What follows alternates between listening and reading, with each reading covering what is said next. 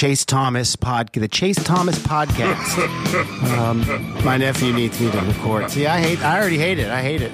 All right, hello, and welcome back to another episode of the Chase Thomas podcast, where I am still the aforementioned Chase Thomas, and I'm coming to you live from Knoxville, Tennessee. Out there in Los Angeles, California, it's Mr. Evan Sowards at burner_Sowards. Man, where do we start, buddy? Like, this is a lot happening here. What do we want to coin this edition of the podcast as for you? Because it's going to be centric on you and your 49ers tonight. I mean, I'm not much of a give things a name person. That's kind of your thing, so I'll let you run with it if you've got it. But yeah, what a fun 48 hours this has been. Well, you've gotten an extra day. You were traveling yesterday, so that's why we have a 24-hour delay on this very podcast. But we have a lot of Niners listeners, and I'm sure they are chomping at the bit to figure out where your head's at after Sunday night's game. Both games were phenomenal. We'll get into both of them momentarily. But Evan, I think we have to start with our team. How was your football watching weekend? How did you navigate Denver and the slopes and the forward facing White Claws? You always keep your head on a swivel even when you're out and about. Yeah. First off, Denver's an amazing city. I had a lot of fun. I had a friend who just moved out there. I think we talked about that. And then one of my best friends lives out there, and he has two kids with the third on the way, and the first one's named after me, little Evelyn. So, I wanted to go out there and see him, and had planned for I'm the kind of person that never really schedules things, right? Like, I'll just pick a date, whether I have something going on or not. Kind of person where I'll say yes to like everything. Like, hey, want to do this? I'm like, yeah, sure. That sounds awesome. We're the exact opposite person. Chase, we've been the exact opposite person for a very long time. Other than our affinity for blue light sunglasses, apparently. Well, and football, and Yeah, no, but so the first day we kind of went out and saw the city. Second day, woke up, went snowboarding, Copper Mountain, which was amazing. The snow wasn't even great, but it wasn't bad, and the mountain was awesome. Had a really good time. Love snowboarding so much. Wish I could do it more. And then Saturday, we all kind of just went out, bounced around the city, got food. Food was amazing every place I went. Denver, like I said, what was the best thing you ate? The best thing I ate was the Wagyu pastrami sandwich. Oh, that sounds good. What was on it? Wagyu, it was like a Reuben, but with Wagyu. I don't even know if I'm pronouncing that. I feel too poor. I have no idea either. I believe you either way. But yeah, that was great. The food was great there. But for the for the game, the Denver as a city has like a 49ers fan chapter there. That they watch. There's a bar called the Blake Street Tavern that has two, basically a basement of bar and an above, like more of a traditional family restaurant / sports bar. And the whole downstairs is completely rented out for 49ers fans. So as far as experiences go, being in a city that you don't know much about on, the biggest game of the year, it felt great because I was surrounded by 49ers fans. The camaraderie was great. And, for the most part, they were winning the majority of the game. So it was a very exciting time all the way through till the end. What was the turning point for you in your bar and your mood changed? When did it really shift for you and set in that this was in doubt? Well, the interception, I think, is when it was really the dropped interception. No, the dropped interception. No, because what was the bar reaction to the Tart drop? Just exactly what you would expect. Like, you got to be fucking kidding. You got to be kidding me. Yeah. It just I don't know. It all happened so fast as far as the feeling. Like, I can't stress that enough. You go to the second down run where they lose a yard, the 3rd and 2, They lose a half a yard again. Like all of that happened so fast. The dropped interception happened so fast. It felt like all of it was just like I was on this like dive bombing warpath to the inevitable interception that Jimmy threw. So when it did happen, I was just like, let me just, before you ask a question, let me just say this. I have watched Kyle Williams fumble a punt return. I have watched an overthrown pass to Crabtree in the Super Bowl against the Ravens. That there was pass interference that didn't get called. I've watched an incredible tip by Richard Sherman that went to Malcolm Smith. I've watched Jimmy Garoppolo sail it over Emmanuel Sanders to win the Super Bowl. And, when you as a 49ers fan, when he threw that interception, it just like you immediately go to that mental point where you're like, I know where we are now, and I know how this ends. Well, let's talk about Jimmy. Was that it for Jimmy Garoppolo in San Francisco? Oh yeah, I don't know if you heard his interview today, but I did. Today? No, I didn't hear today. Yeah. I just listened to the post game. So they had his interview today, and he came in, and he's just like, he was great, but you really, I mean, honestly, like say what you will about his football skills, but Jimmy Garoppolo to me is one of the most respectful, thoughtful, professional athletes in relation to how he talks to the media that I think I've ever seen. And I don't mean that from like a bias or homer. Like the media, like in the 49ers beat writers, they award someone every year that, and he co-won it with one other person. I can't remember who. But, the way he just kind of speaks to the media is he's always very honest and giving with his time and information. And at the end of it, he goes, hey, I just talking to the media. It's like, I just want you guys to know, like, you guys have always been so great. I really appreciate you all. He made fun of you, like, from Eric Branch's corny jokes to everything in between. Basically he's just like, I really want to thank you. You have all made this experience really great. And he goes, and to the faithful, I can't say enough how much your support has meant. We've had a lot of ups and downs. We've had some comeback wins on the road, some comeback wins at Levi, some really special moments. He goes, I just from the bottom of my heart, thank you. And so I think that was like, it was great for fans because, I think fans, you would expect fans to be so mad, but I do think that these last 2-3 years with Jimmy Garoppolo, fans are at the point now where they really understood what Jimmy was and Jimmy wasn't. Mm-hmm. I think there was no confusion, the NFC Championship against the Los Angeles Rams, what kind of quarterback Jimmy Garoppolo was. I think everyone knew what he was.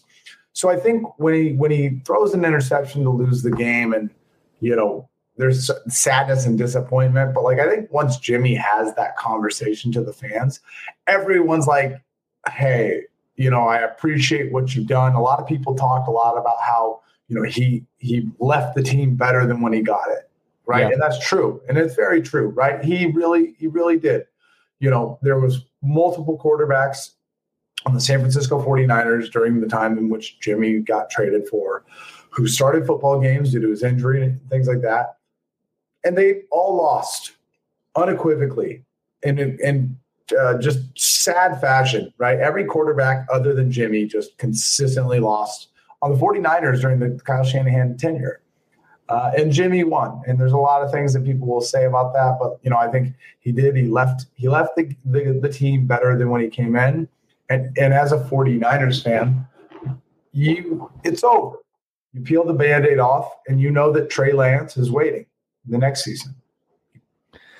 Have you seen the betting odds of where Jimmy's next team might be? You mean the Washington Commanders? The Washington theoretical Commanders. Man, nope. No. It's lit. It's confirmed. There was a helicopter about 30 minutes ago, a news helicopter that was looking over the stadium, and inside the stadium, it already says Commanders. What a great day. By the way, we've missed a lot. Did you also hear that Jim Harbaugh not officially, but plans to sign with the Vikings? That just got tipped by a Michigan reporter. Is he really? Yeah. Man, NFL, like, there's just so much to hit on today. Like, Tom Brady retired this morning, and that feels like 3.5 days ago. Right. Well, I think it also helps that he technically retired 2 days ago. He just didn't want to admit it. Yeah. I'm looking at this now. You throw me off. I didn't have Jim Harbaugh on here, but yeah, this is wild, man. He plans to sign with Minnesota Vikings. That's wild. We can definitely talk about that. But I just want to answer your question. Yeah, I think I've said this before. I'll say it again. I think Jimmy and Kyle had a very tumultuous relationship. I think there is a possibility that Jimmy Garoppolo can be a better quarterback under a different coach. And in fact, I wouldn't even say it's like a possibility. I honestly believe unless Jimmy ends up going to what ends up being a very bad situation, which I don't think he will, because they've already said, like, hey, we will trade him to where he wants to go. Like, they've actually said that out loud. I think then Jimmy's Washington's out. There's no way that man wants to go play for the Washington Commanders. I don't know, man. I think Alex Smith, you remember when Alex went there and before he hurt his leg, like, they really were like competing for the division. They've got some decent defensive pieces there. I don't think it's necessarily as bad, but I do think, you look at like Pittsburgh could be really. I like that fit. I do too. I did joke. I'm like, it's been a long time since Ben could do it, but Jimmy certainly doesn't have that arm strength that Ben once had. My favorite destination for him. So it's Steelers and Washington Commanders at plus 400, and then it's the Bucks right behind him at plus 550. That is my favorite. Is Jimmy replacing Tom Brady in Tampa? I really like that. I do really like that. I am curious. Where do you see Aaron Rodgers and Russell Wilson ending up? Because that to me is like. That's what really is going to decide this, because I think the Bucks are probably, the Bucks and the Steelers, I think, are the two best options. You need to look at coach, skill position players available, offensive line, all the above. So, yeah, I think Rodgers is kind of going to Denver. That's what it looks like. That's where his coordinator went, yada, yada, yada. But we'll see. I don't think that's happening. I think Rodgers is staying. Here is what I'm thinking with Rodgers. I think Rodgers either retires, which is another possibility, or he plays another year in Green Bay. I don't think he's leaving. Oh, he's leaving. But I don't think so.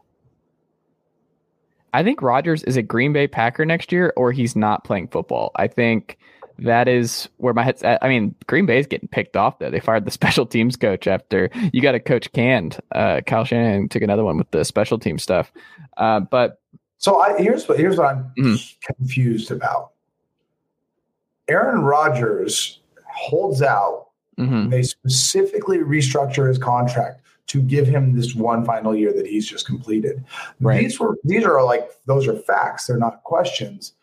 The team and him agreed on this restructure to give him the ability to leave after this year. So why exactly do you think that's not going to happen? Where's that coming? Well, I think he was more upset, and I think he was in a worse place with the organization this time a year ago than where he's at right now. I mean, losing Nathaniel Hackett to Denver hurts a lot, and that was like the whole thing of just like, he'll go to Denver to follow Hackett, and they hired Hackett just to be another chess move to bring in Rodgers. But like, they have the pieces with Sutton, Patrick, and just Handler and all kinds of dudes. Like Denver is just, and Judy, like they have guys. Fant, they're a team that's ready to win now if they get the right quarterback. But so are the Green Bay Packers, the team that he's won a bunch of games over the last 3 years with, a team that he just guided to a first round bye this year. And if you bring back Devontae Adams, I think that is probably a big chess move here too, is like he's super close with Adams. So if Adams is back and they're able to work something out there, then I think that makes it even more likely. But I also would not be the least bit surprised if Aaron Rodgers just walks away from football. I would not be the least surprised. I think I am like sitting here trying to explain to you that Santa is not real. Like I need you to understand Aaron Rodgers isn't staying with the Packers. Okay.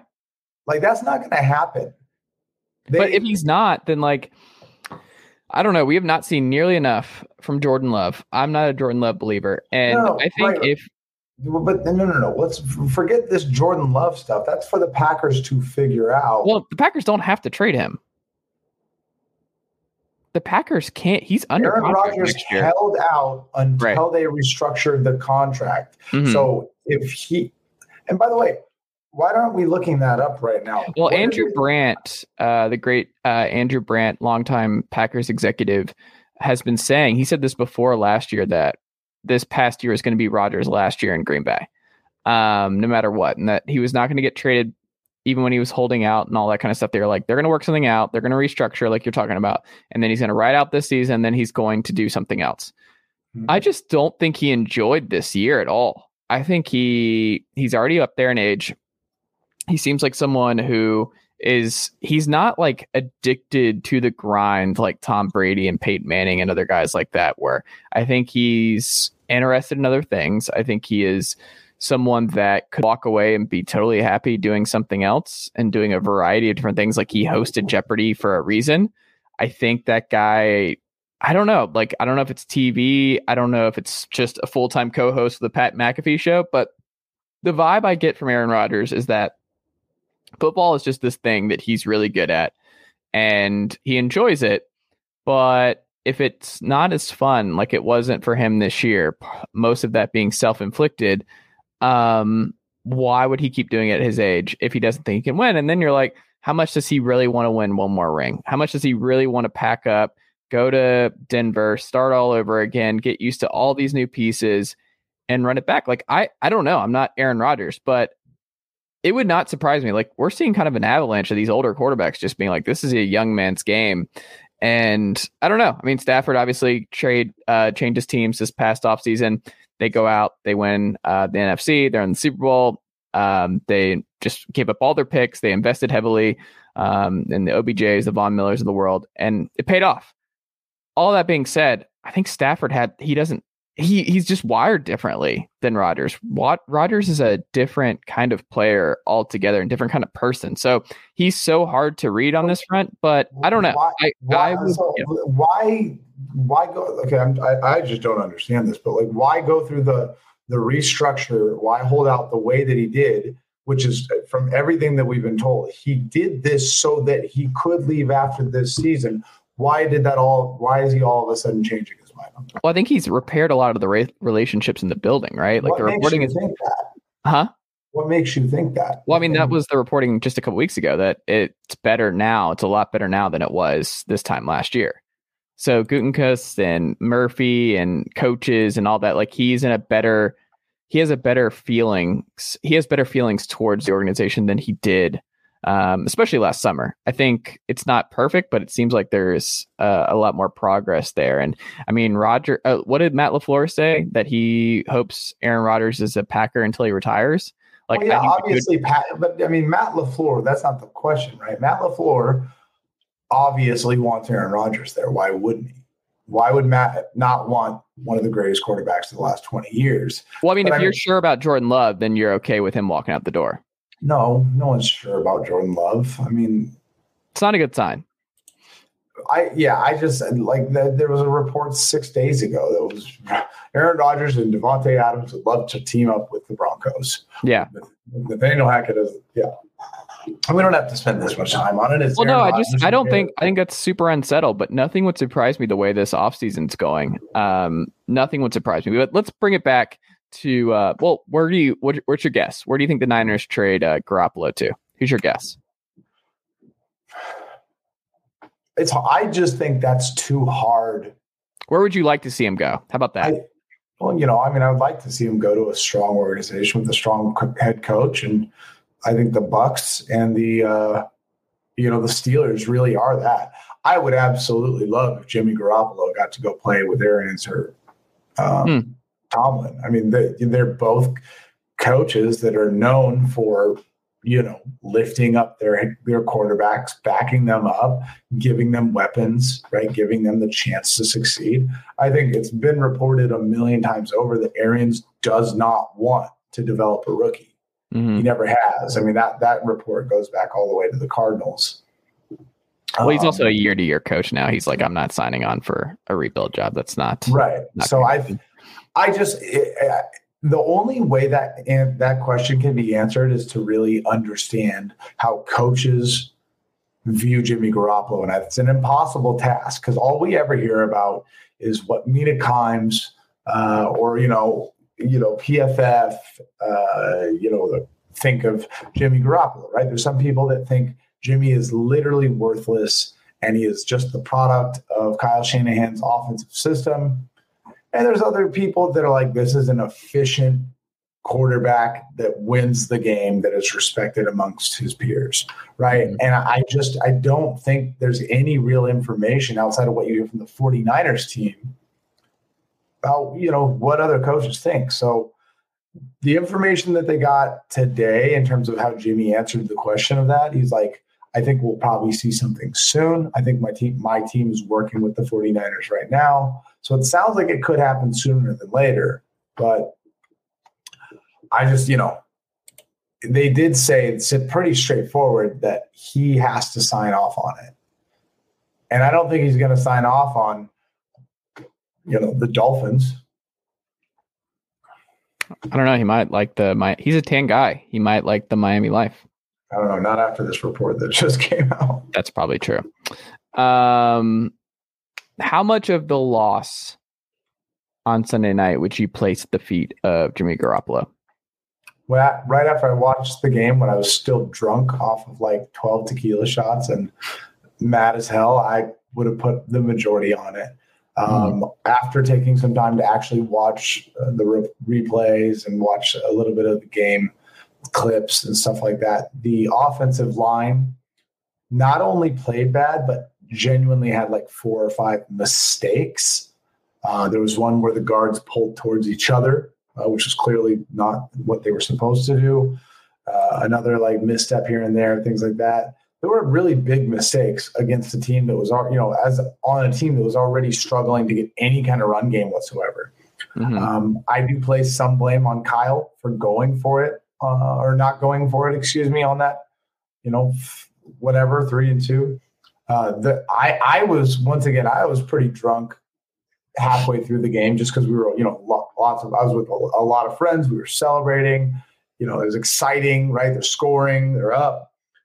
But even still, I was like, looked at my buddy and I was like, they can't run against this Rams team right now. Like they're not like, there's like 9 people in the box. Like they can't run. And Kyle, whether, hey, you don't believe in Jimmy Garoppolo, whatever, that's fine. But he never really adjusted to that. Like he kept trying to run. Like, I don't know if you noticed or saw, but Elijah Mitchell, who at the beginning of the year was like, oh my God, he's so good. He's like projected to have like more, like one of the highest rookies of any, just really was killing it. He averaged 1.8 yards per carry. He had like 20 carries. Yeah. How much of it would you place at the feet of, the craziest thing. I didn't answer that, by the way. Mm-hmm. How much do I place the blame on Jimmy? The interception was terrible. There was a couple of near misses that were really bad. The overthrow in the beginning to Kittle was bad. It's a bad game from Jimmy, but he also had a really decent game in the middle. I'd give him he's the quarterback, probably 50% of the blame, and then spread the rest of the 50% up amongst everything else.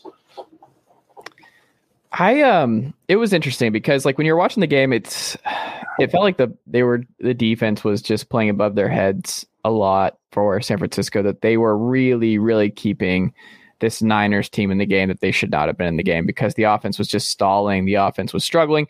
The Rams had a really preposterous 18 play drive at one point in this game that just ate up a bunch of clock. Like the Niners had 5 minutes of total possession time at one point in this game. So that was something that stood out to me of just being like the Rams could methodically move down the field, even though this was super fascinating. So I don't know how much of this fell on the 49ers run defense, but the run defense, they completely shut down Michelle and Akers left early on. But you look at that monster, that two-headed monster, they're awful. Akers is a great story, but he's been awful. And Sonny Michel is cooked. worst. Yes, but the Niners defense is really good. Yeah, but Football Outsiders had a really great thing about this. So they said, so they were literally putting together like the worst rushing NFL Super Bowl teams ever. And so this comes from Football Outsiders. It said, quote, the Rams rushing totals through 3 playoff games are putrid. 97 carries for 283 yards and a 2.9 yard average, with as many fumbles too as touchdowns. Yet somehow that the detail makes things even worse. The 2 touchdowns were both 3rd and 1 goal line sneaks by Matt Stafford, who also had an embarrassing stuff on 4th down. They challenged, which was silly. McVay had 2 awful challenges in this game, but that was pretty remarkable. They could not get the 4th and inches on a QB sneak, but testament to that DeMeco Ryans defense. But also it can't. Football Outsiders added, put it all together, and the Rams have a rush offense DVOA of negative 44.4% this postseason, the worst playoff run on record for any Super Bowl team since 1983. Kind of wild. Isn't that kind of okay for a team that's got OBJ and Cooper Kupp, right? Like, and Tyler Higbee, like, this isn't a running team. They haven't been all season. And, Sony Michel had a couple of good games, and it's a great story. Cam Akers coming back is a great story. But this is a passing team, and that's why they passed. And Cooper Kupp and OBJ absolutely destroyed the 49ers secondary. Was it the scheme? Was it just playing too much man? Was it because like Cooper Kupp, it's just he gets everybody. So he's a 2,000-yard receiver. Cooper Kupp gets everyone. So it's hard for me to rip a team. It's more the Blanton stuff. Blanton in the flat was open nonstop. Like he was the 3rd string tight end. So he was only placed in the game because Higbee left and got hurt. You look at that and you're like, they had no answers for him on important plays. Obviously, this was a bend, don't break situation. There was a missed field goal by the Rams, but I mean, OBJ. Okay, so can I do my 5-second old man yells at cloud thing? 2 things can be true. I'm not about to do the thing that the Browns reporter did after the game about OBJ and sucks. I'm not going to do that, but I will say something I jotted down. I'm like, I'm going to count how many times OBJ celebrates after any kind of catch. Every catch, he's like up, jawing, excited, like doing the first down thing, whatever. The man is excited every time he touches the football. That is something that is real. There was a dirty hit in this game too. The Warner hit. Who did he hit? Was that OBJ or was that Stafford? He hit in the back of the head after the play advanced past him. I don't remember which one it was now. But I didn't find that the Niners played all that bad defensively. And even though they ended up losing the game, like the drop was rough, but nothing really jumped out to me. Like getting cooked by Cooper Kupp is just part of the deal. Like, I don't know. You have a good point that I think we should speak about it. And we talked a little bit about it, but the 49ers played pretty well for 3 quarters, right? Mm-hmm. And then that's what you look at, right? And you realize that Kyle Shanahan is like not scored a single point in the 4th quarter of playoff games.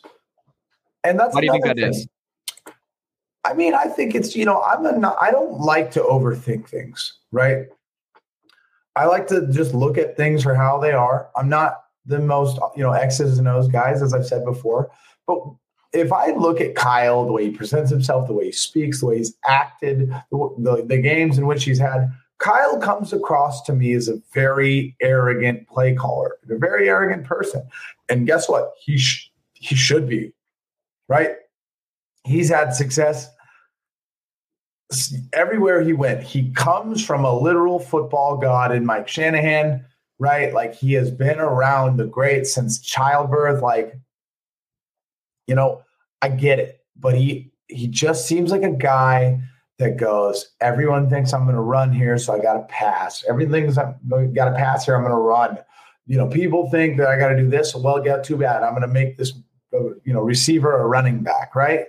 Like, and it's just like, it works. But I think sometimes when it comes to these big games and it comes to the Super Bowl and it comes to this game, it's just like you're playing teams that literally have everything to lose.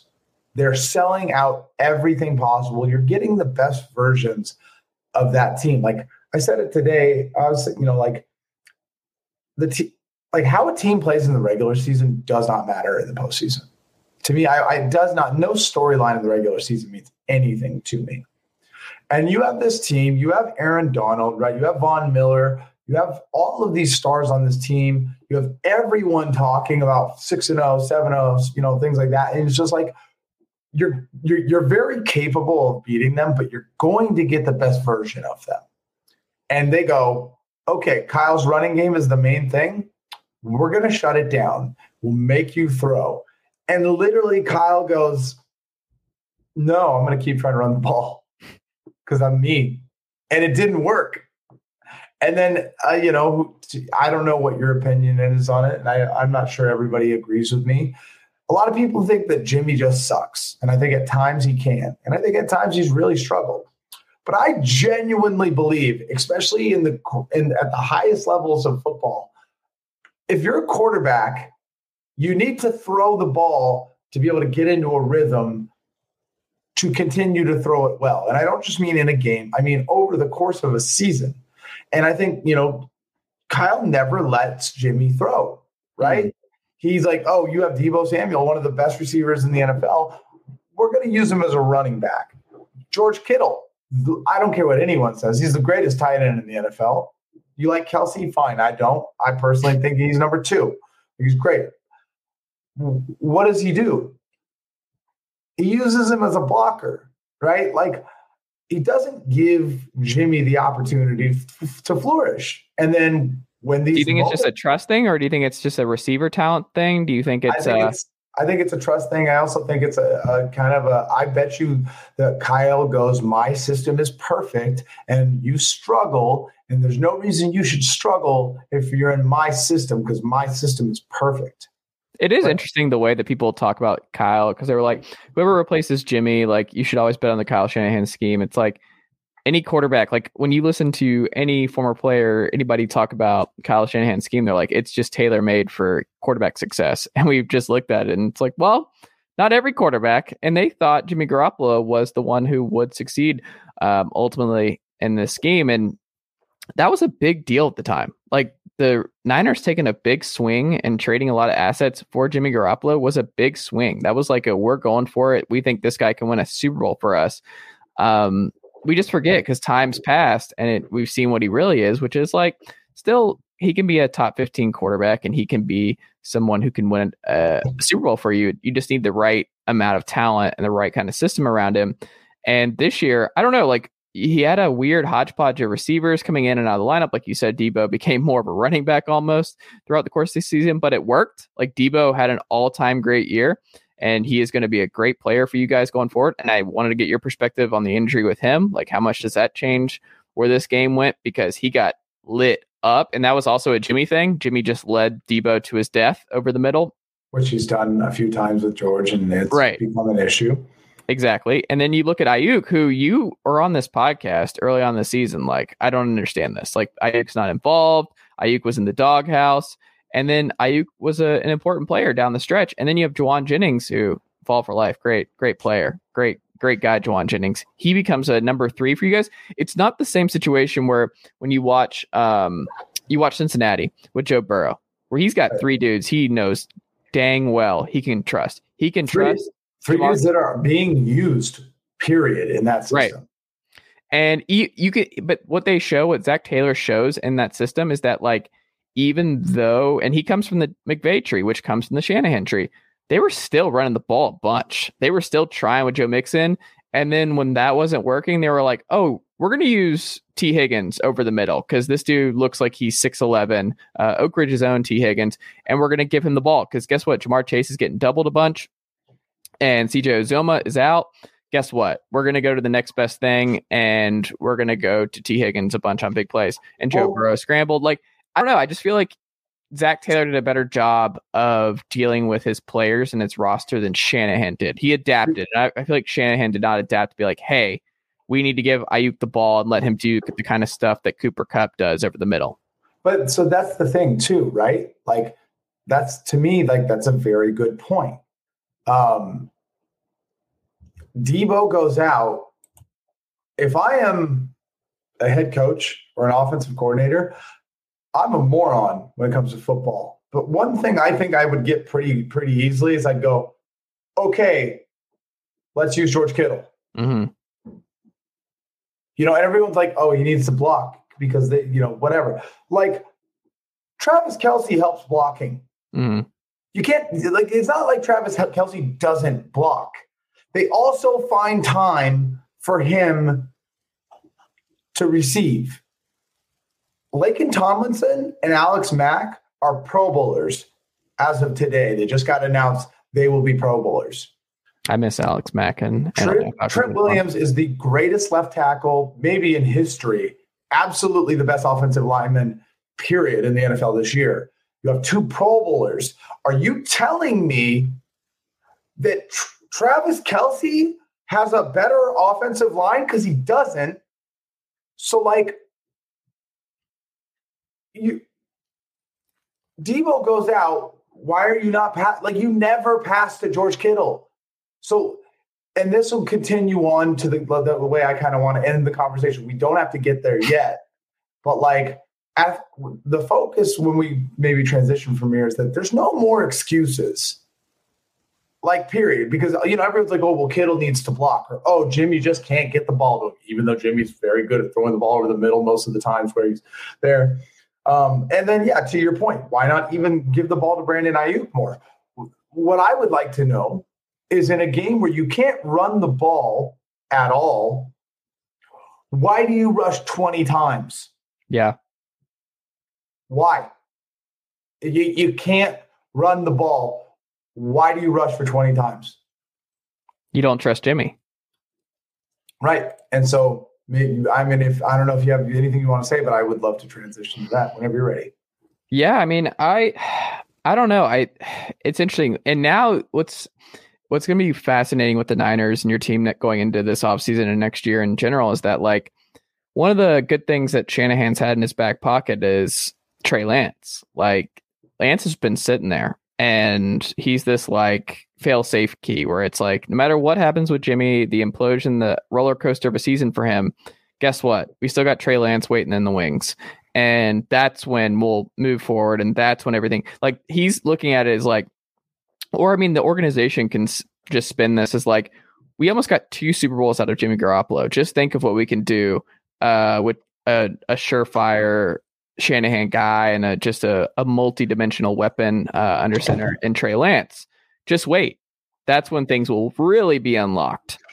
Well, now the pressure's on because this is now Trey Lance's team, and now there's no other player behind him. There's no waiting. If Kyle regresses and this offense doesn't function well with Trey Lance, and this is not the same success that he had as Jimmy Garoppolo, who did almost go to 2 Super Bowls in 3 years, Shanahan's time and John Lynch's time in San Francisco will not be long. Like, this is now the biggest situation for this administration is what Trey Lance looks like after a full season in the system, and also no Jimmy Garoppolo slander because he was the shield for Shanahan and this group all season long. You defended it. You were on the podcast. You were on Twitter doing this all year long, where it's like that being, if you remove Jimmy Garoppolo from this equation, Evan, that means it's Trey Lance's time. The pressure is on. There's no excuses anymore. And I am fascinated to see how it goes because it's either going to be great and Trey Lance is going to be an MVP right away, or this is going to flame out and they're like, this is it. Like, we got to do something else. So that's how I want. That's very much so what I mean. And let's walk through it one last time. The end of the season. Let's say one more time. Kyle Shanahan gets here to the 49ers. And the first thing he does with these high draft picks that he has, because the team is bad, he goes, we're not ready yet for a good quarterback. It's more important to get pieces together. I've got a big window, 6-year contract. I don't care about the quarterback yet. I'm going to get Kirk Cousins. So I'm not going to draft Deshaun Watson. I'm not going to just draft Patrick Mahomes. I'm not even going to draft Josh Allen. I don't need them, right? And then he goes, I'm going to trade for Jimmy Garoppolo. This is what we're going to do. This is it, right? For the next 5 years, it's Jimmy's not good enough. Jimmy's limiting the offense. Jimmy can't do this. Jimmy can't do that. Fine. We get to here, lose the Super Bowl, lose the NFC Championship. Kyle trades 3 first-round picks for Trey Lance. 3 first-round picks. Never done that in the history of the team. They take the guy that everyone says the most upside, the best chance to be groundbreaking, right? Okay, so let's move on. Jimmy's no longer on the team. Let's assume he's gone. I've listened to people for 5 years tell me that the reason why the team wasn't doing better, wasn't doing more, wasn't, all these deep shots like Matt Ryan and Julio Jones was because of Jimmy Garoppolo. I heard the team won in spite of Jimmy. I heard that it had nothing to do with anything other than the other players, Kyle Shanahan. We also literally heard, okay, Trey is not ready yet, so he's going to sit a year. So after he sat a year, got a couple games where he played out. Like, if he plays bad next year, are we going to go, oh, well, he's too junior. He just sat a year. That was the whole point, right? And we just saw Joe Burrow go to a Super Bowl in year 2. Right. So it's like, regardless of what happens, and I don't know if I've been so passionate about something as I am when I'm talking about this right now. I almost forgot I actually cared about this team after Sunday. But it's good to care, Evan. It's good to get back into it. Regardless of anything, Kyle Shanahan has literally built a house of cards. There is no option. There's no alternative. There's no end result that this does not end his fault. Because if Trey Lance is bad, they traded 3 first-round picks for him. If Trey Lance comes out and they're still running the ball all the time, they can't pass ever because that's just how Kyle Shanahan's scheme works. It's Kyle's fault. If they come out and they still, Trey takes them to the NFC Championship and then they blow another fourth quarter, they don't score in the fourth quarter again, it's Kyle Shanahan's fault. Even if Trey messes up, it'll still be Kyle Shanahan's fault. When Jimmy messed up, it was Jimmy's fault. But now there's nothing left. It's only on Kyle. And do I think it's a possibility that he's going to succeed? I still have faith in Trey Lance. I think he's really exciting. I think the roster is going to be incredible, but it's just so annoying that it got here because it doesn't need to. But you're like you said very well, your shield's gone. There's no more Jimmy Garoppolo excuse anymore. And I couldn't be happier that you can't use that excuse anymore. I never want to hear it again. We'll end it there. On the other game, though, the Bengals, Joe Burrow. I hate to bring this up. I don't hate to bring this up, Evan. No, I don't hate it at all. No, I actually enjoy it. As someone who watched a lot of Joe Burrow at LSU and someone who is just from afar, just especially with the Falcons nosediving in recent years, to just kind of latch on a little bit and really embrace the Joe Burrow era up there in Cincinnati. This was not all that surprising. Joes do pretty well in this regard. Joe Namath, Joe Montana. This is a Joe business, if you will, in the NFL for quarterbacks. And Burrow, man, one of my favorite things about him is he's built different, and people say that, but this kid really is mentally different. This is a different kind of cat who is just unfazed by everything. And I remember they kept showing him on the sideline when the Chiefs were going up and the Chiefs scored 3 touchdowns in their first 3 drives. And Burrow is just calm, collected, thinking he's fine. He's not nervous at all. He's been there before. The Bengals put themselves in these kind of positions all the time this season. He's a comeback kid. And the defense is obviously a big part of this. They played better than the Buffalo Bills defense. And that was something that we talked about on this pod of just being man, you can complain about the overtime rules, but the Bengals stopped them. The Bengals forced a turnover. Buffalo could have done that. Buffalo could have gotten the ball back last week. If their defense forced a turnover, if they got to stop, it wasn't inevitable that the Chiefs just keep scoring over and over again, because guess what? The Bengals stopped them with a less talented defense, mind you, than the boys up there in Buffalo. But I was so impressed because he adapted. Like, he adapts so well. So last week he gets sacked 9 times, NFL record. This week he's like, when they're coming at me, I think he only got sacked once in this game. The pressure was still there. Like, the Chiefs were getting home, especially early in this one. And Melvin Ingram was a force early on. Guess what? He moved around in the pocket. He had some gigantic third down runs in this game. The third down scrambles to keep drives alive. He threw into tight windows, like that multiple T. Higgins catches across the middle were just preposterous. And he put the ball right where it needed to. He's precise. He made a rare error with his interception late, but man, that guy just was going to drive down the field. He was going to follow the game plan. He was going to find Samaje Perine on a screen when he needed to. He was cool, calm, collected, and just did his business. Like, that is I'm going to put, what is the lunch pail expression? That's Joe Burrow, where he's just like, I'm going to put on my hard hat and I'm going to pick up my lunch, and then I'm just going to go shut up the Kansas City fans and this Arrowhead Stadium and go win a football game and go to the Super Bowl in year 2. That's what I'm going to do, and it's going to be fine. And then I'm going to answer questions about whether or not my diamonds are real in the press conference, because that's me, and I make a lot of money, so I want to remind folks, why would I buy fake diamonds when I make as much money as I do? Joe Burrow, just the coolest cat. And I could not be more excited to see what he does against the Los Angeles Rams in Los Angeles.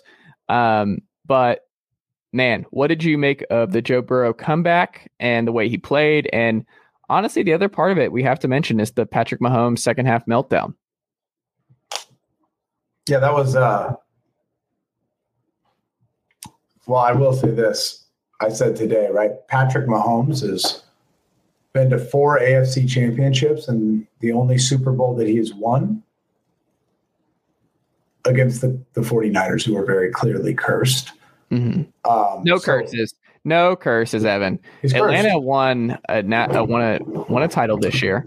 The Stafford's in the Super Bowl. Georgia just won a national title. I don't know, man. Stafford is about to go to the Super Bowl because he just had to deal with over a decade of being on the Lions. This is redemption for what they did to Calvin Johnson and Barry Sanders. Mm-hmm. The 49ers are cursed. They're not cursed, Evan. You can't tell me, after winning 5 Super Bowls, having arguably one of the worst decades in NFL history, any football team ever had after that, to then having 5 top tier, S tier, heartbreaking losses. Mm-hmm. It'll get better, Evan. It's gonna. The 49ers have lost either shoe-in games to guarantee you win the Super Bowl. I'm sorry, I think so. Or lost in the Super Bowl to Eli Manning, Joe Flacco, Matt Stafford.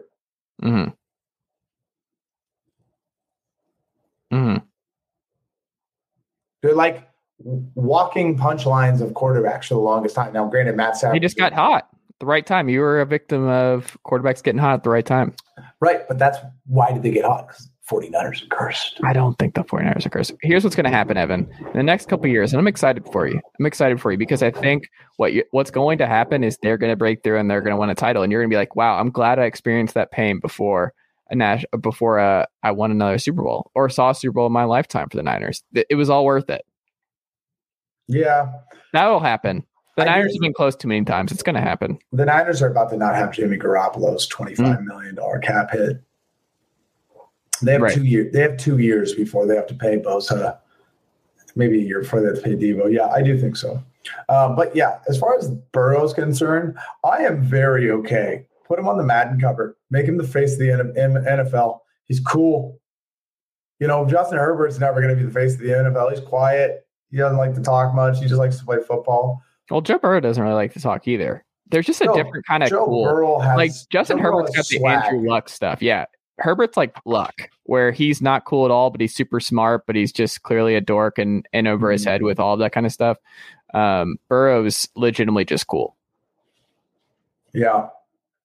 You can't teach that. It's like you and I on this podcast. Like, you're cool, Evan, and I could not pretend even for the slightest to be a cool person. That's never been in my DNA. I think you're pretty damn cool myself. So, well, thanks, man. And I don't think I'm very cool at all. I think I'm a big nerd who's just loud and has an attention need. But Joe Burrow, it's such a great story. I think NFL stories like the Bengals are why we love the sport. There's a bunch of things, but like when you show me the 95-year-old grandfather or whatever who is crying because he's never seen his Bengals in the playoffs or in the Super Bowl, right? When you see the Eagles fans, same thing, right? The Chiefs, like that's why we love the sport, and I'm all for it. I'm all for an upset. Everybody. It's not even a big upset. Have you seen the line? It's only 3.5. Yeah, it's a toss-up, man. Well, listen, man, my team just played the Rams. It would be an upset. I don't know. Joe Burrow is a better quarterback than Jimmy Garoppolo, and they got better pieces. Yeah, Joe Burrow is a better quarterback, and then I think the offensive weapons are a push. But I do think that Zach Taylor, like we said, uses the offensive weapons a million times better. Yeah. I do think it's, but regardless of this, I think everyone in the world right now is going to be rooting for the Bengals. It is interesting. Like, Stafford's this great story after toiling away in Detroit for years. And Cooper Kupp might be like the reincarnation of Jerry Rice. And people are like, no, we're good. And Aaron Donald being a great story too on the defensive side of the ball, and them just being like, no, I think we're going to side with Joe Burrow in the city of Cincinnati on this one. We're going to go with the Bengals. Yeah, unanimously. And it's interesting because it's just amazing how quickly fortunes can change in the NFL. Because do you remember what I was saying on this podcast before the season got started about the Bengals? Where I remember distinctly, we were having these preseason conversations and I was like, I don't know. Bengals, I just don't see a way that they're bad. I think there's too much offensive talent. I think when they go 3 wide, there's just going to be too much there where they're going to score enough. Joe Burrow is going to be good enough for them to be a playoff team. I didn't think they would win the division, but I saw like 8 to 9 wins. You know what was really interesting about that? Not to interrupt you. Sorry. No, you're good. Everything we said about the Bengals in terms of why they might not do well really kind of was true. Yeah. They just won in spite of it. The offensive line still being awful, and they won in spite of a bad offensive line. They won in spite of just some questions of the defense, but they also they won in the little areas. Like Trey Hendrickson in there for Carl Lawson was a huge upgrade, but people were concerned when that flip happened. And obviously he got hurt in New York, so we never got to see firsthand what it would have looked like differently. But like Hendrickson was an animal on Sunday. He was all over the place and was great for them, and it's been great for them. I don't know, man. Like they're fun. The Bengals, they're a bend don't break defense, and like for instance, let me pull up this T. Higgins number. So T. Higgins, because they shut down Jamar Chase, which is cool. This is something that I want to see from teams where it's like Jamar Chase obviously had a crazy game against KC the last time, and they were like, that's not happening this time. It's not happening. So they were like, all right, T. Higgins over the middle is going to happen then instead. And 3 of Higgins' 6 receptions went for 15 plus yards in this one. Like, that's the kind of stuff where when something shut down, you adapt. And Joe Burrow and this Bengals offense adapted really well in this game. And then on the flip side, this coming from PFF, this is just preposterous from Patrick Mahomes. All right. Quote, there was no stopping Patrick Mahomes in the first half. He posted an adjusted completion rate of 100% and a passer rating of 149.9, generating 10.5 yards per attempt. But then things stalled. After halftime, Mahomes managed an adjusted completion rate of 52.9%, a passer rating of 12.3, and an average of only 3.1 yards per attempt, Evan. He should have been picked off the play before he eventually was in overtime. Like, it was unreal. And then we had the broadcast, and this is why people were ripping Romo throughout this game. But them encouraging, and I've written that down in my notes as I was watching this game, where he kept saying, like, they should let him score. And I'm like, this is not the Bills game. That's not how this game's going at all. Like, that's not what's happening here. Right. The Bengals have played really well this whole second half. Last week was different. last week was like both sides of the ball were just a sieve. Like both teams were just like, we're scoring, that's happening, deal with it. The Bengals allowed 3 points in the second half. No, you go to you see what you can do here. You're going to bend, don't break, and bet on your defense that has completely stifled Patrick Mahomes the entire second half. I didn't understand that line of thinking at the time, and that was something I'd written down my notes. I'm like, Bengals defense has been good. Have y'all watched Patrick Mahomes the second half? He's been cooked. Like Tyreek Hill and Mecole Hardman are like arguing on the sideline about touches in the middle of the game. Things are not going well for that Kansas City offense, but back, like, if you're like, from your perspective, do you think we see a different Patrick Mahomes going forward? Does this hurt the Chiefs? And the fact that, like you said, 4 AFC title games, 1 Super Bowl win total, like this should have been a dynasty early on, and it's not.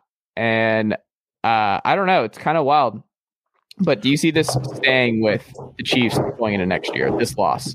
I think when you look at how the NFL has progressed, you look at I remember I saw a stat or a TikTok that was like talking about Carson Palmer's, I remember year, he was like 27-17, and they're talking about how great of a football season that was for a quarterback 15 years ago or whatever. Mm. And you look at Mahomes and the Josh Allens and all these things. Like, I just think that it's the NFL. Like, to me, the dynasty is dead. The idea of a dynasty is dead. I think teams are too good. Players are too good. I think I think it's just there's too many good quarterbacks now. I think the volatility of the quarterback situation across the league just makes it almost impossible for that to be the case anymore. And then also, I just think that we're seeing some really good seasons from quarterbacks, but we're also seeing them being kind of hard to repeat, right? Right. Like Josh Allen had a great season. We'll see what he does next year. Patrick Mahomes has his God tier season, then kind of struggles. I don't know. I just think we're too in it right now, though. It's hard to. We're going to know the answer in 5 years from now. But I think Patrick Mahomes is a great quarterback. I don't think he is as good as we thought he was, but I think the answer of how good he is still, one of the greatest quarterbacks the sport has ever seen, ever, and maybe ever. But that's okay. You can come back down to earth a little bit. Yeah. Well, let's move on with the Harbaugh stuff. What do you make of this if they go Harbaugh? Because it's not a done deal. Like, Patrick Graham he had like a 9-hour interview. He's the DC up there in New York, and apparently he's close to the new Vikings GM. But it's fascinating. Like, you're the Harbaugh expert from his time in San Francisco. He's been to a Super Bowl. I don't know if it'd be a slam dunk, and I don't even know if I would like. Patrick Graham's been a good DC in New York, but let's just say that he is introduced tomorrow as the next head coach of the Minnesota Vikings. What should Vikings fans expect right away from Harbaugh? Well, I think if you look at Zimmer and you look at Harbaugh, it's kind of obvious what the difference is, right? He's got excitement, a little bit of a swagger. He's kind of cool but crazy. He's a guy's guy, right? And I think, Zimmer's just not that, right? Zimmer was a methodical kind of curmudgeon. So I think if he comes in, he's going to excite people on that team right away. I just think it's hilarious. Dalvin Cook is not Frank Gore. But I think Adam Thielen, you look at some of the pieces, right? You look at Justin Jefferson, Everson Griffin, who knows what Harrison Smith and Patrick Peterson can still do. Danielle Hunter's really good. I think Harbaugh's going to have a good roster. And I'm laughing, remembering all of the things with Jim Harbaugh and Alex Smith. Yeah. And I'm looking, and now he gets to quarterback Kirk Cousins, another good but not great. Although I think he's Kirk Cousins is better than Alex Smith was. I just think it's hilarious. It seems so familiar. I'm excited for Jim Harbaugh to be back in the NFL, though. I think the NFL is better with him in it. I also think it keeps the Vikings afloat. Like Zimmer was like he became underrated over the course of his time in Minnesota. Zimmer won a bunch of games, and he had a top 10 defense more often than not in Minnesota. Volatility on the defensive side of the ball is almost a given in the modern NFL. And that dude still put out just great defenses after great defenses. And a lot of the issues came with drafting defensive players. In the last couple of drafts, I remember I had Arif Hassan of The Athletic on talk all things Vikings a few weeks back. And he mentioned that the downfall of the Vikings was not even really just Zimmer. It was kind of more of Spielman's reaching on guys stop working. Like when you bet on your scout work and betting on guys that might seem like long shots, and overthinking the draft and kind of going with the outside the box picks, eventually that catches up to you. Eventually that kind of style, like it's not going to work over the long term. And that's what happened. But like you said, there's a lot of pieces here. You still got Dalvin Cook, still got Justin Jefferson, who's an absolute stud. You got Adam Thielen still. You've got pieces everywhere. Kirk Cousins had a good year. Harbaugh's shown he can win a lot of games with that kind of quarterback. I don't know. I think with the NFC North being what it is, where the Lions are not close to really competing, the Bears, new administration, and did not see enough from Justin Fields to inspire a lot of confidence this year, and they've got a long way to go. I think they're right there. And if Jordan Love is the guy in Green Bay because Aaron Rodgers has played his last game, suddenly you're like, oh, Harbaugh, I understand why he was looking at this job and being like, this is why I would leave Michigan. He could win the division year one. Like, I look at this and I'm like, the Vikings are right there. Yeah, they really are. The one thing I want to say, though, is maybe the last thing I'll say. Brian Flores today came out and said, I interviewed for the New York Giants. I was scheduled to interview for the New York Giants. Bill Belichick sent me a congratulations text that was meant for Brian DeBull before my interview that was scheduled, meaning they had decided before he even got to schedule, go to the scheduled interview, they were going to hire a white coach and right. And that was his argument, right? Like, let me interview first before you make your decision, right? Give me a fighting chance. Right. Over an hour ago, the report came out, right? We've been doing the podcast now for an hour, literally an hour, right? So, about an hour and 20 minutes ago, the report came out from a Michigan person, beat writer of some sorts. Jim Harbaugh is going to go to the Vikings, right? And then Pro Football Talk, Florio, right? He goes, reports are that Jim Harbaugh is going to the Vikings.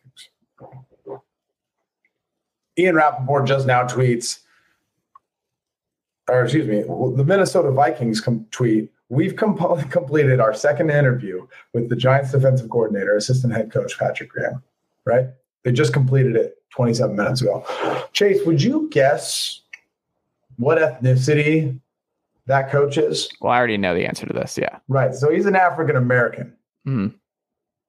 So a report came out before the interview was even over of an African-American coach that they've already decided on a white head coach.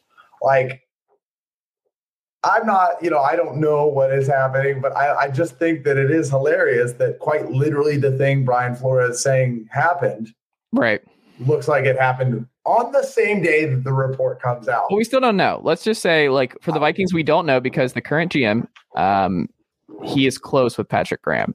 So I don't know if this is going to be a done deal. Like, it's a weird phrasing of like Jim Harbaugh is going to take the job. It's like Jim Harbaugh hasn't been offered it. Maybe that's the thing, right? Is like the GM might want Patrick Graham, but like you said, maybe there's something higher up the food chain. It's like, no, we're going to go with Jim Harbaugh on this one. And you have to look at every situation individually, but like Flores has a case, man. And that's bad. The look in New York's atrocious, and just his broad case of systemic racism is just right there. Like, it's all right there. And I hope he wins. This has been a long time coming. This is a reckoning that the NFL has needed for, like I said, just a really long time. And it sucks because this I don't know what this means for Brian Flores' future in the NFL. He's a great coach. He got fired after winning 9 games in Miami this year. He righted the ship in Miami. Now, like, is there other stuff? Like, if he didn't believe in Tua, that's a problem because you just invested in Tua. And like, if there's a disconnect as to whether or not you believe in your franchise quarterback, I understand why you would move on from a situation like that. That's not going to work. If you don't believe in your starting quarterback long term and the organization does, that's probably going to put you in a bad spot.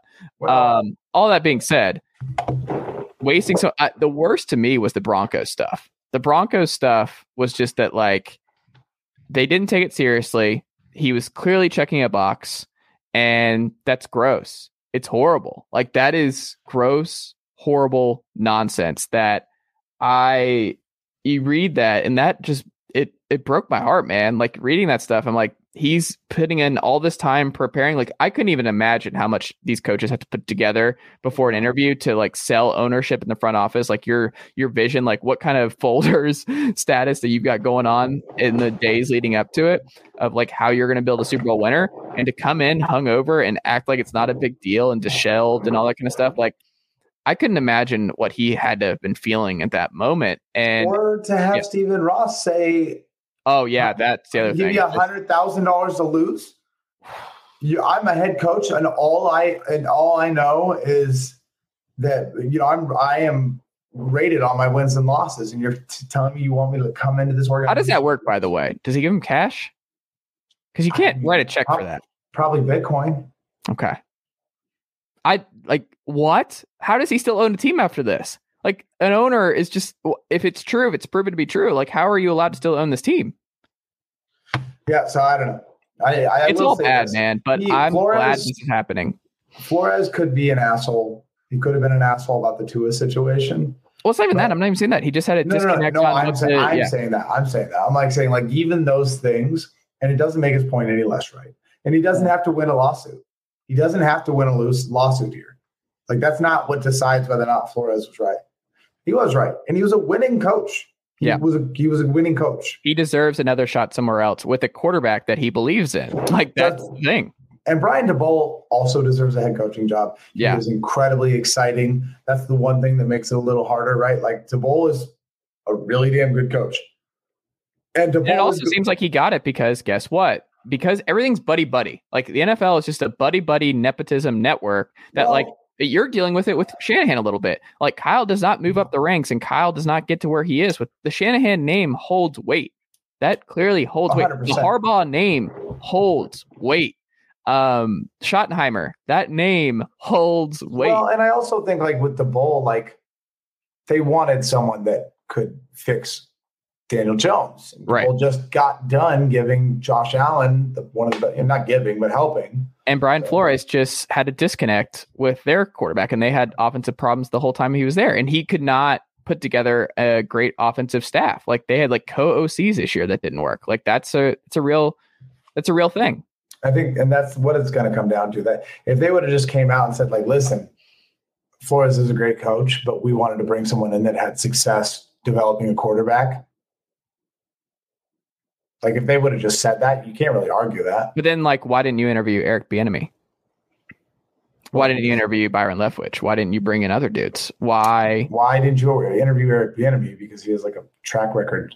It's not good. And that's something else that's why he didn't get any interviews. So as soon as people started talking about that, he just stopped.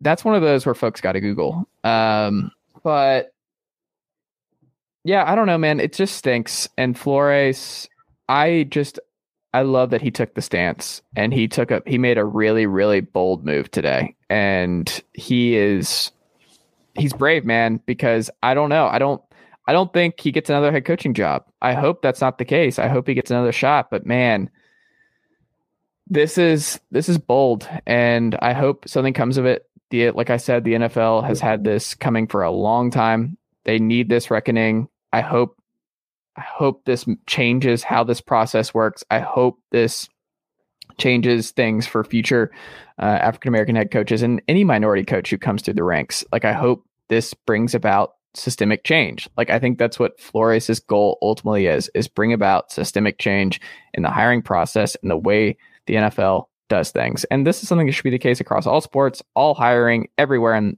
the United States and worldwide. But man, it just is a bummer. You read it, and I could not imagine what Flores had to be feeling when he realized that when Bill Belichick was texting the wrong dude, how much his heart had to have dropped. And then the walk-in with just the Denver Broncos front office not being prepared or not caring. Like, I just couldn't imagine. Like, that's just, it's not fair and it's not right. And we know it's not right. And I hope something's done about it. So I don't want to end on that sad of a note. I do think Brian Flores is going to get a head coaching job somewhere, and I do think he deserves it. Can you kind of just walk through, because I got to get out of here in a second. Yeah. Going to a Chinese New Year dinner. Okay. New Year. Very cool. What are you? I am very white, but also, No, I didn't mean that. I happy Chinese, happy Lunar New Year's too. Well, no, I meant the calendar. Isn't there? I'm a dragon. Okay, that's what I meant. Yeah, the calendar. That's what a badass thing that is. I'm a dragon. I don't know what I am. But so what do you? How do you think the Super Bowl goes? Well, next week will be the big preview. The big preview. But as of right now, I'm still leaning Bengals. I think this, man, people, when they bring up Aaron Donald or Von Miller and what that pass rush will do, and I'm like, Burrow's, he'll be fine. Like, Burrow has shown, like, you could throw the Tennessee pass rush, the Kansas City pass rush at him, and he's not phased. Like, I am curious to see, outside of Jalen Ramsey, how the St. Louis secondary holds up against, like, what does Eric Weddle do with T. Higgins over the middle? What, like, is CJ Uzomah going to play? I don't think the Bengals will be able to run on the Rams, but if Burrow's able to scamper, and if Burrow, like, the Chiefs are a better football team than the Rams. They just are. And Burrow just beat them. I think this is the start of something pretty serious with Burrow, and I think as of right now, he gets it done. Well, maybe I'm cursed. And maybe that's why Burrow's doing so well, because I said he wasn't going to be as good as Herbert. Well, Herbert's so great. And like I said, I give you a hard time about the Herbert Burrow situation, but both are going to be multi-time Pro Bowlers. Both are going to be probably MVP of the league at some point together. And there's a strong possibility that these two just go at it back and forth over the years. Like, that's Herbert. It would not surprise me in the least. Herbert found his way in there in the next couple of years. That Chargers roster is loaded too. They're just different. And when you look at how this most recent rookie class just played, man, it's not a guarantee. And then Herbert and Burrow are just awesome. And that also complicates the, is Brian Flores still in Miami if they draft Herbert instead of Tua? If you drafted Justin Herbert right now, they would be competing in the playoffs. Right. Like, it's amazing how these little things just change everything for organizations and stuff like that. But Mr. Sowards, you know what we do here at the end of these podcasts, even with food on the menu, even with you having to get out to. I already know what I'm going to say, and I'm going to say it very clearly and very blunt. I'm ready. I'm not giving anyone any kind of rah-rah excitement. Oh, no. Rant. No. My 49ers just lost another game that they inevitably, if they would have won, probably would have won the Super Bowl. I am in pain. And I am asking you, as a human being, to just go rate this podcast 5 stars, not for Chase. Like I always ask you to do it for Chase.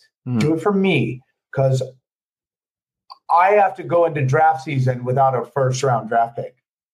So it's sad boy hours over here, all right? Just do it. Just do it. We might have to take a receiver because Calvin Ridley this offseason. That's where I'm at. We might have to burn a first-round pick on another receiver. That's where we're at right now. Both sad state of affairs for both of our teams going into this offseason, the Falcons and the Niners. Mr. Sowards, we can find you on Twitter at burner_swords. Go check out all the good folks over there at 49ershub.com. If you have not already done so, keep up with them this offseason as the 49ers get moving on the Trey Lance era. And Mr. Sowards, I will talk to you next week for our Super Bowl preview show. Have a good night, my friend. I'll talk to you soon, man. Have a great night.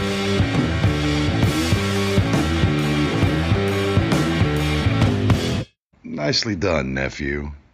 Chase Thomas Podcast. Hell yeah.